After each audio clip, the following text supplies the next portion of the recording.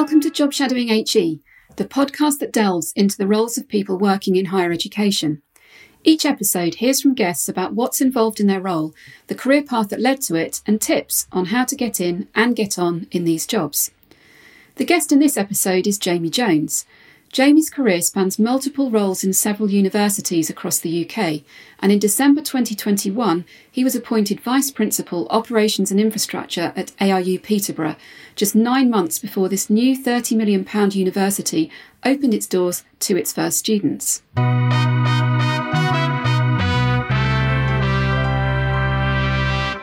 So, Jamie, welcome. Thanks so much for being a guest on the podcast today.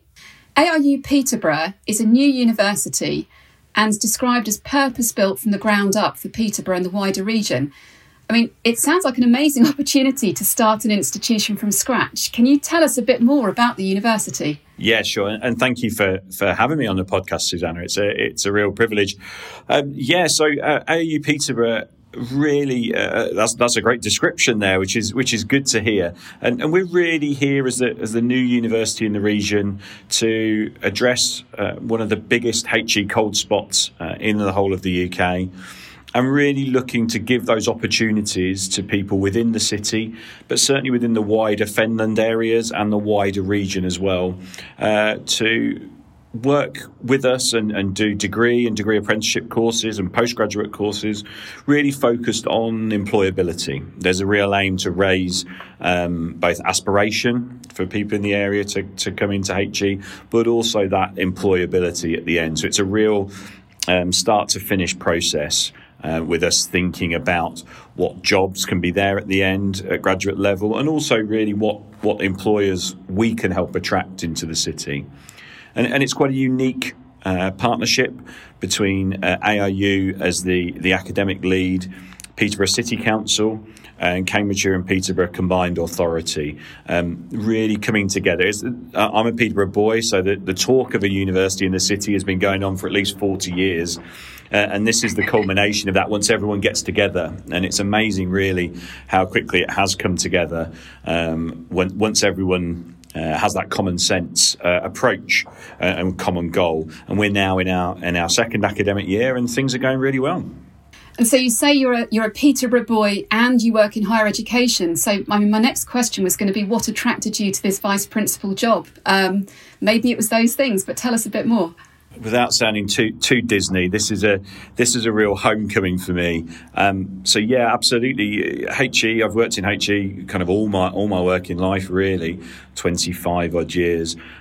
So the ability, the opportunity to come home, but also what an unbelievable opportunity to be part of the senior team that starts a new university. This is stuff that, within our careers only comes along kind of once in a generation.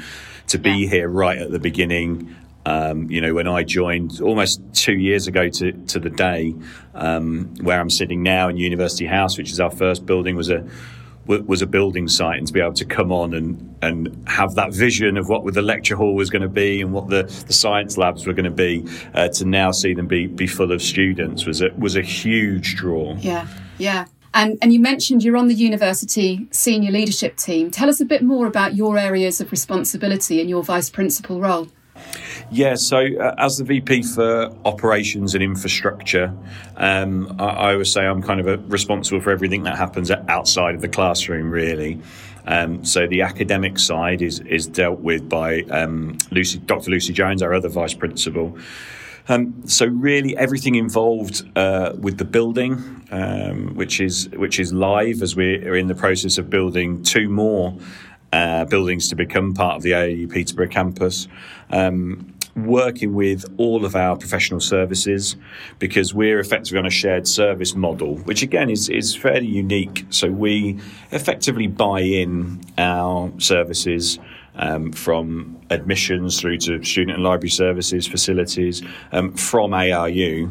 And so I matrix manage those and make sure that those brilliant teams keep us to the standards that we require. So a really mixed bag. Because we're still, we've purposely kept the management structure quite flat. Right. I love my job. I genuinely do.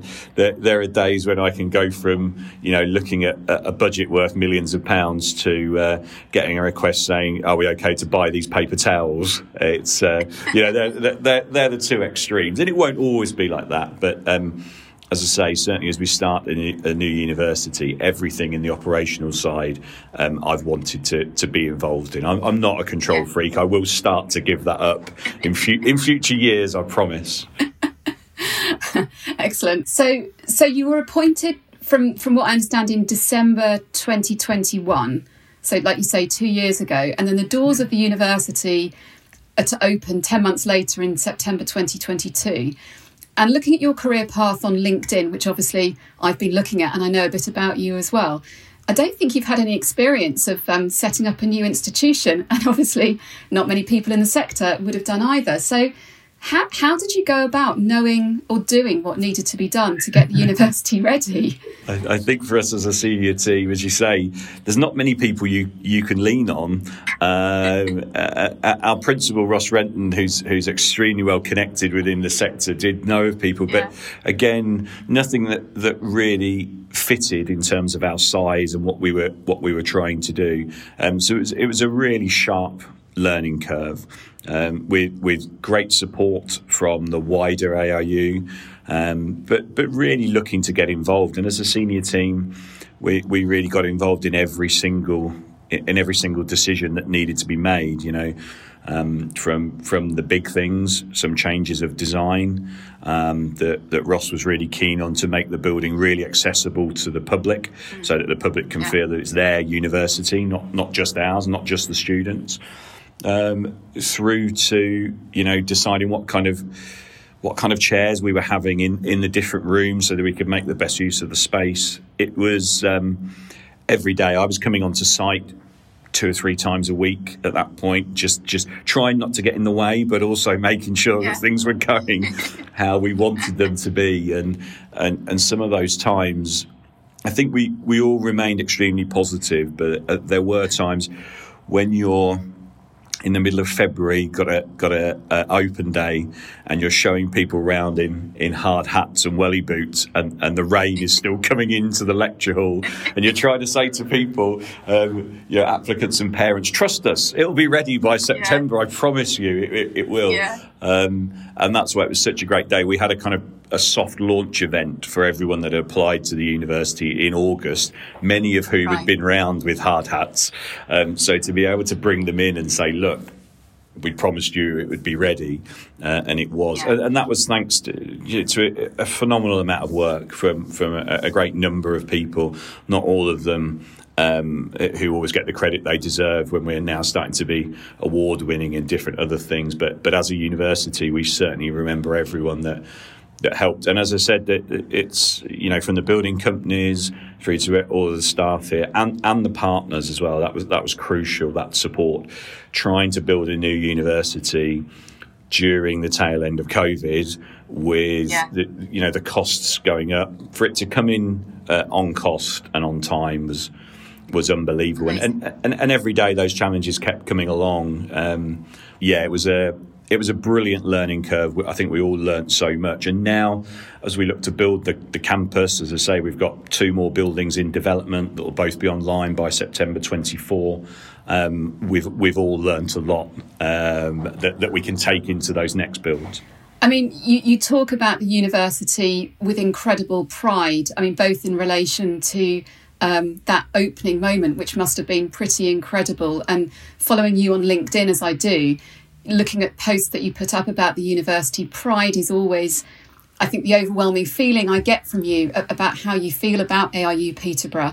Was pride the only feeling that you had? Well, it's a big feeling, but it wasn't the only feeling that you had when you were setting up, or were there other feelings going on at that time during that setting up period? Absolutely, a huge sense of pride, and I like to throw myself into the institutions that I've worked for, and I think working within the university sector, whether that be at City, whether that be at 11 years at LSBU, those institutions meant a lot to me. Absolutely, so pride was a big one. I think there's always that constant. It's a bit like Field of Dreams. If we build it, will they come? There was always that nagging. And you can look at your application numbers, which I still do now on a daily basis. That's part of my job. But that sense of would everyone embrace a new university? What a new thing to be, right in the heart of the city centre. Would the city, would the region, both in terms of applicants, but also in terms of just the fact that a university had kind of been built 300 yards away from the Norman Cathedral, would that be a thing? And the response from public, from businesses, from the civic institutions within the city of the region has been really positive, and we've actively gone out and worked hard on that, from inviting community groups in, to just last night I was at a public meeting, invited to a public meeting out into the Fenland areas about a new cycle route which would help with connectivity and enable people from a very rural community to get into Peterborough. All of these things are really important, and it's great we've been able to build on those, because we didn't know for sure at the time. We hoped, and it's worked out.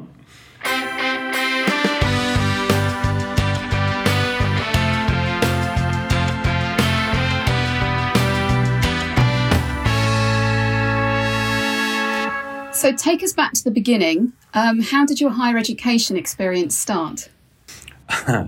Well, I, again, as I said, born and raised in Peterborough, and first in my family, and first in my kind of wider family to go to university back in the mid-90s, which I was saying to someone only yesterday, it seems like a fabled time now where universities paid students to go to university. That's unbelievable, really. And then after I'd finished it, had my 3 years at Cardiff, doing my undergrad in social policy, which I loved. I wasn't too sure what to do at that point. And then my dad's constant joke is that I never really stopped being a student, in that I remember it quite clearly, having a long conversation with the admin team in our faculty office as an undergrad, dealing with, I might have been an EC or something I was trying to get worked out anyway, and just thinking, this seems quite a cool job, really. So I didn't. Once I'd graduated, did a couple of jobs on quite short-term contracts in colleges. Worked at Cambridgeshire County Council for a good while, actually, as their tuition fees officer, again, when local authorities paid fees, millions and millions of pounds worth of fees to universities directly. Again, it feels like a different time, doesn't it? It's like that was only 20 years ago, not 200 years ago. Before, then coming to London and really deciding that I wanted definitely to be in universities as that part of HE, and took a very junior position, but one I was really glad to get, as a research admin assistant at City University, and then kind of worked my way through from there, really. So when you said you knew you wanted to work in higher education, what was it that drew you to that, into your first role and working in that, I suppose, that overall higher education setting? I think probably, without really consciously thinking about it or realising it at the time, was the understanding that the opportunities that higher education had given me, in terms of exposure to different cultures, different way of life, but also the learning element, and thinking about opening my horizons by going to Cardiff for 3 years, an amazing city with so much going on, and that the university had been front and centre of that. So for me then to think, could I have that influence, and could I be part of something that I felt was really, really important. And as I say, I enjoyed working for the local authorities. They were really interesting times. I was then quite determined to get involved in it, and I did a couple of short-term contracts for a couple of colleges, but realised I wanted to go into a university and see whether that was the right thing for me to do. And that was kind of in my very early 20s, so no responsibilities as such, so could go and give it a try. And kind of 26 years later, here I am. So you got that first job at City University that you mentioned. Take us through what happened next in terms of other roles that you had there and then through to your next institution. Again, I feel very lucky to have landed at City. Great people, but also the opportunities were there. And I carry a lot of that now being in a senior role where I talk to staff and I think about how it will work here, about those opportunities. So really, as I said, I went in as a research administrator, working with a group of researchers, doing their fairly basic admin. They were all great people. But what City had a real culture of at the time was looking to help internal people that were ambitious to move on to the next stage. And it was something, again, my going back to my dad was very nervous about that, coming from a traditional background of you got a job, that was your permanent job. He's changed job a few times in 40 odd years, but you had a permanent job. Whereas I think within 8 months at City, I jumped onto a 3-month secondment, and then onto a 6-month maternity cover. So Dad was just like, "What are you doing? You can't." But it was brilliant again, and I was young enough and had that opportunity. So to go through that many jobs within my kind of 8 years at City and experience those different things and constantly be moving up, but to have those opportunities within City was crucial. I always say to people, you know, and I think it's very widely thought in the sector, that the biggest and most difficult move into management is that first one, getting someone.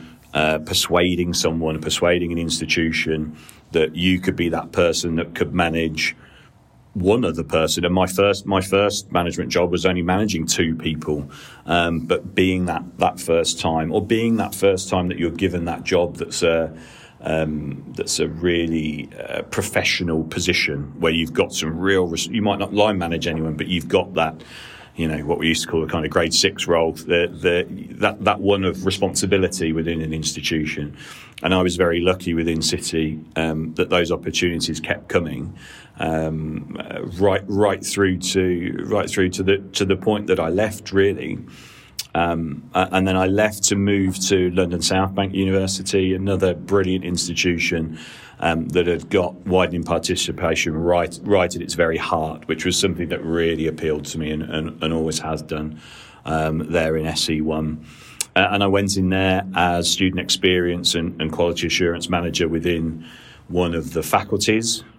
And that was a really interesting job. And again, I've really always looked to take opportunities when they come along, and I've had great support from my family and loved ones to do that. But really took opportunities. So when we had a fairly major restructure in the summer of 2015, which I had the dubious honour of both leading on the restructure whilst my own job was part of that restructure, and then moved through into the student services side. So became head of student administration first of all, and then deputy director of student services, and then finished at LSBU as director of student operations, which involved all of student admin, a lot of our front-facing customer service, responsible for the registry without having the academic registrar title, as well as fairly chunky processes such as enrolment and registration. So a real mixed bag. But that was, I think that's the thing that's kept me in HE. There's always been things that were added to my job or moved around. Nothing ever stayed the same. I mean, one of the bits of the role that I always enjoyed at LSBU was being the university disciplinary officer. Didn't really fit within my role by the time I'd left, and I'd spoke to different senior managers about that, who'd said, "Look, we could take that off you and give that to somebody else." And I was like, "No, that's the bit I want. Can you take something else?" But yeah, always to have that really kind of varied job role, and for it to be constantly evolving, I think has been crucial to why I've always wanted to stay in the sector. One of the things that strikes me about conversations I've had with colleagues before about, career paths and professional development and people wanting to find that next step is they often talk about, I want to be strategic. I want to move into a strategic place. within your sort of career path to date, can you sort of identify a moment where you felt, oh, I'm getting more into that sort of strategic space now than operational? Yeah, that is a constant question. I'd get asked that a lot. I think in many ways, the operational elements have led me into the strategic work. I think the big change for me in terms of strategy is going back to that difficult summer of 2015 where we needed to restructure the faculty administration services to bring them together as a central service. And that really showed to me that I, with others, wrote that strategy of how it was going to work, that it wasn't just a staff restructure, it was a whole remodelling. And again, with hindsight, I can see what an amazing opportunity that was. It was a really tough summer, and I certainly didn't feel it at the time. But I think that was the point where I became that person that could deal with quite complex and quite difficult strategy and strategic decisions, whilst also being operationally focused as well. And I've tried to keep that going since then, and most certainly into my current role. So thinking about the role that you've got now, putting that in the sector context, it's quite rare now to find an institution that doesn't have a role on its senior team that's responsible for operations. But as you and I both know, in the world of HE, titles vary from institution to institution, remits vary. And at that level, sometimes it's to do with a VC's choice or organisational design, or sometimes a combination of the two. But commonly you see senior operational roles titled as Chief Operating Officer or Registrar and Secretary. But interestingly, you have the Vice Principal (brackets Operations and Infrastructure) title, which crosses over that famous professional services academic divide. What are your thoughts on that, to do with your title and titles in the sector at this sort of level? So our titles within the senior team at ARU Peterborough are really interesting. So the most senior post in ARU Peterborough with Professor Ross Renton as principal, which is why I'm vice principal.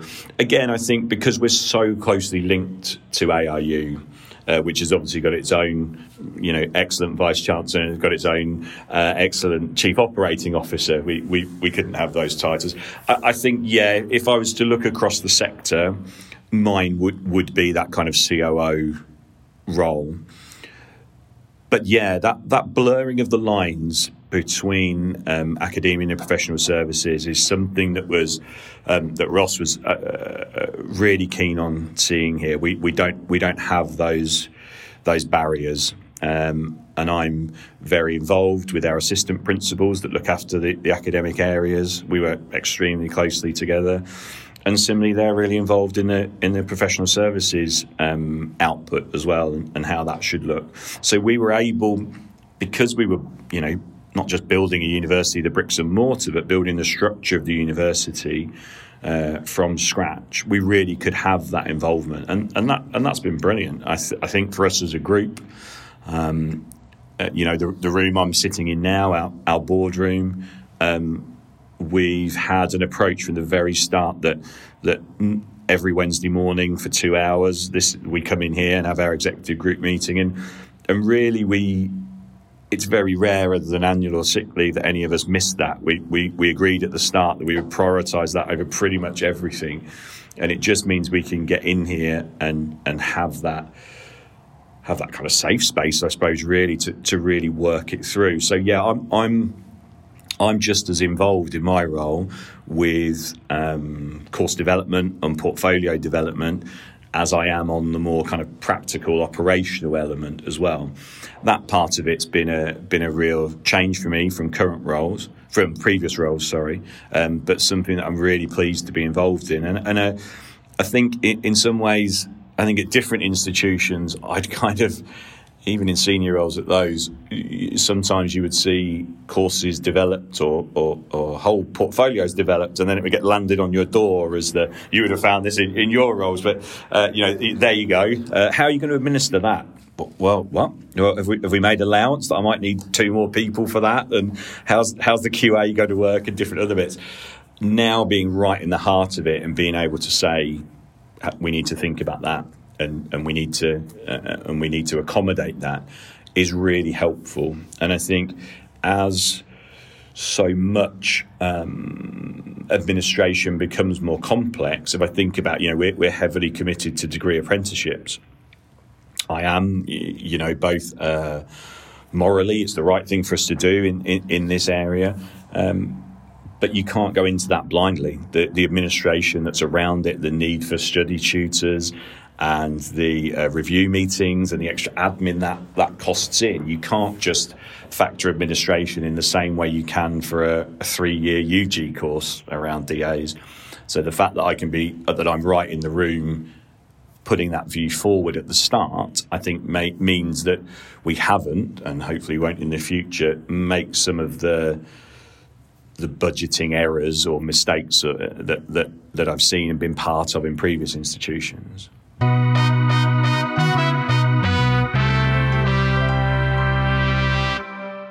So you've been in operating mode since September 2022, and I'm sure that no one week is the same, because it generally isn't for anyone working in higher education. But can you tell us maybe some typical activities that you would do during a week? Who are you working with? What are you doing? So Monday morning is always, being from the Fens, we tend to get up early. I'm an early starter, so I like to be here by 7:30 on a Monday morning. And that first couple of hours on a Monday is always, it sounds a bit lame, walking around the building. It's a bit more than that, but really talking to everyone that's here, from our cafe manager to our facilities people, reception, security, and having that kind of Monday morning check-in just to see if anything's happened over the weekend, but also to make sure we all know what's going on that week. We might have different events, we might have new students coming in, we might have students graduating. As you say, no 2 weeks are the same, but really getting that sense of how the university is, how the people are, because the people are way more important than the building. And making sure they're all fine, dealing with any issues. Then I think, like everyone else, there's quite a lot of meetings involved, both that are, because we're in that unique position of needing to have ARU Peterborough meetings where we're deciding things ourselves, but also we want to be a significant part of the wider ARU, the whole university, so on different groups and different elements. Still now, given that we're only almost halfway through our second academic year, there's things every day that I need to think about. Just this morning before I came on this call, I've written 2 draft policies around ARUP specific things that will go to our executive group next week, and we'll start to decide on, because things come up. We try and be proactive and think about what we need to do. Most weeks there are different external elements that I need to be involved in, whether that's external meetings with partners or with community groups or others that we're looking to bring in. Yesterday, for example, we hosted a teachers' conference here that brought together a lot of heads of SICs and careers advisors from the local schools. Wanted to be in there talking to them. So a lot of monitoring of data, whether that be applications or making sure that the data on our heating and lighting is correct, those kind of things. It is so varied, as well as I'm the first point of call for any kind of incidents, whether they be good or bad, if they involve students or staff, or because we are so open-fronted, it's brilliant to see members of the public come in. They might have questions they want to ask, or can they have a tour around, or how can they work with the university? And those kind of things fall to me as well.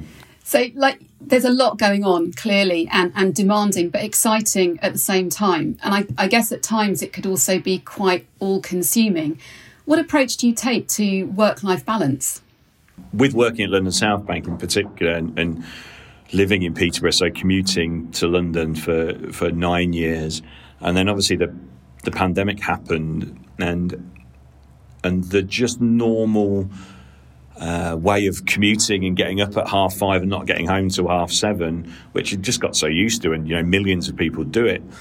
I think through the pandemic, obviously we couldn't do that, and then after the pandemic, it was just a kind of thought of, this is not great, is it? And start to realise how much I've missed with my kids as well, whether that be parents' evening or school football matches or whatever it was, and that really made me start to think. Now, I would have stayed at LSBU. I was very institutionalised, a university that's very close to my heart.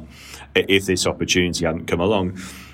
But coming back here, has changed everything. Despite me, as I say, I like doing work for kind of 7:30, 8:15 of the morning. I've gone from a 4-hour round train journey to an 8-minute cycle from my house in the south of Peterborough to our campus. So it does change everything. So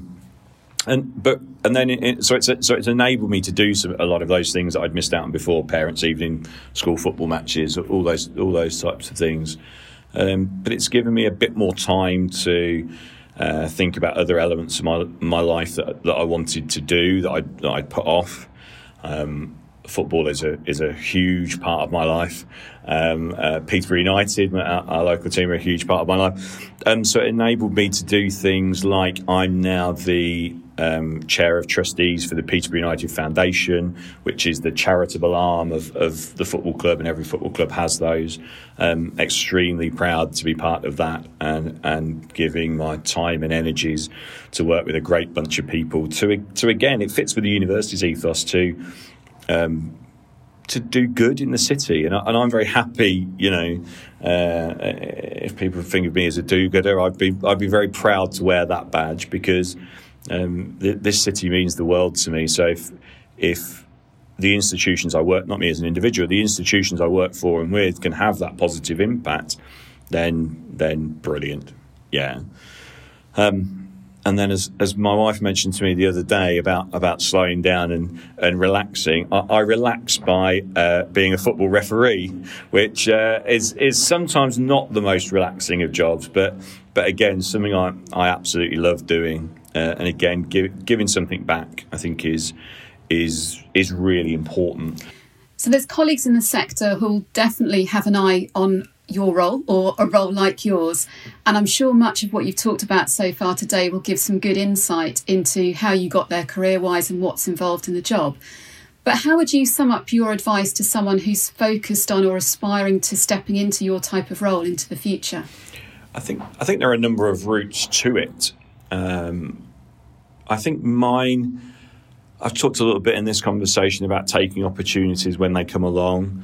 But that's not just about roles. Often taking opportunities with roles can be the most difficult bit.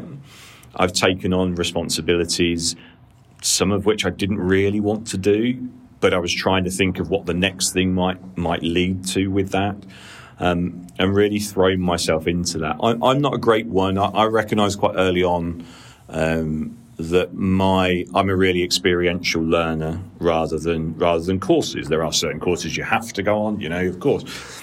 But my skill set and how I would learn best was experiential. So whether that was getting involved in student discipline, or, I got to the point where I was chairing and could do now if needed to, chair staff disputes, grievances. That was the experiential way that I wanted to build up, rather than my list of qualifications. Isn't very impressive at all. I've got my undergraduate degree, which I'm very very happy with, but haven't got the masters. I've got kind of the Prince 2, the first one, which I got while I was at City. I started my MBA a fair few years ago and didn't really get very far with it, because, again, I'm not saying I couldn't have done it, but I decided to throw myself into more work-related and work-based activities. Now, that's worked really well for me, because it's given me the skills and experience. And for me, for my style, I think getting that experience was crucial. It means nothing much phases me in that respect. So it's enabled me to have the confidence to look to keep progressing and go on to the next stage.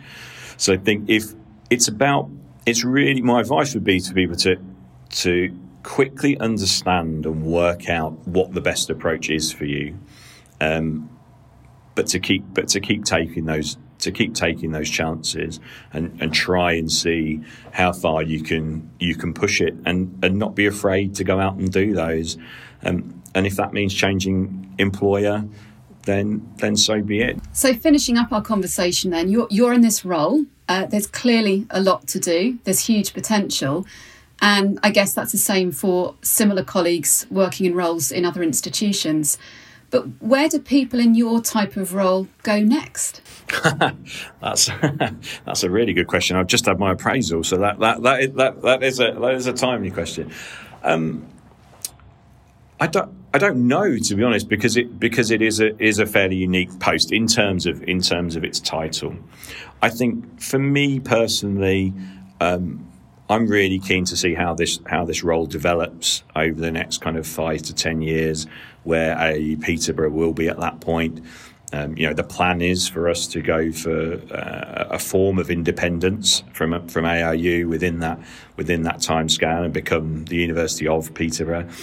And so where this role will grow to, or what happens, I've certainly, although this really is my dream job and my dream position, that doesn't mean I've lost my sense of ambition, really, in how this role can develop, and it might change title in years to come. Who knows with the way the sector works, but really just to see.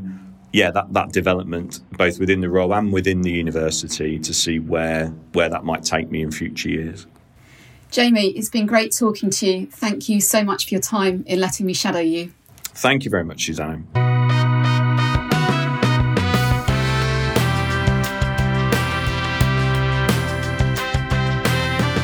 Thank you for listening to Job Shadowing HE. The podcast was written and presented by Susanna Marsden. Audio production and theme music was by me, Rodri Marsden. More information about this podcast and previous episodes can be found at jobshadowinghe.podbean.com.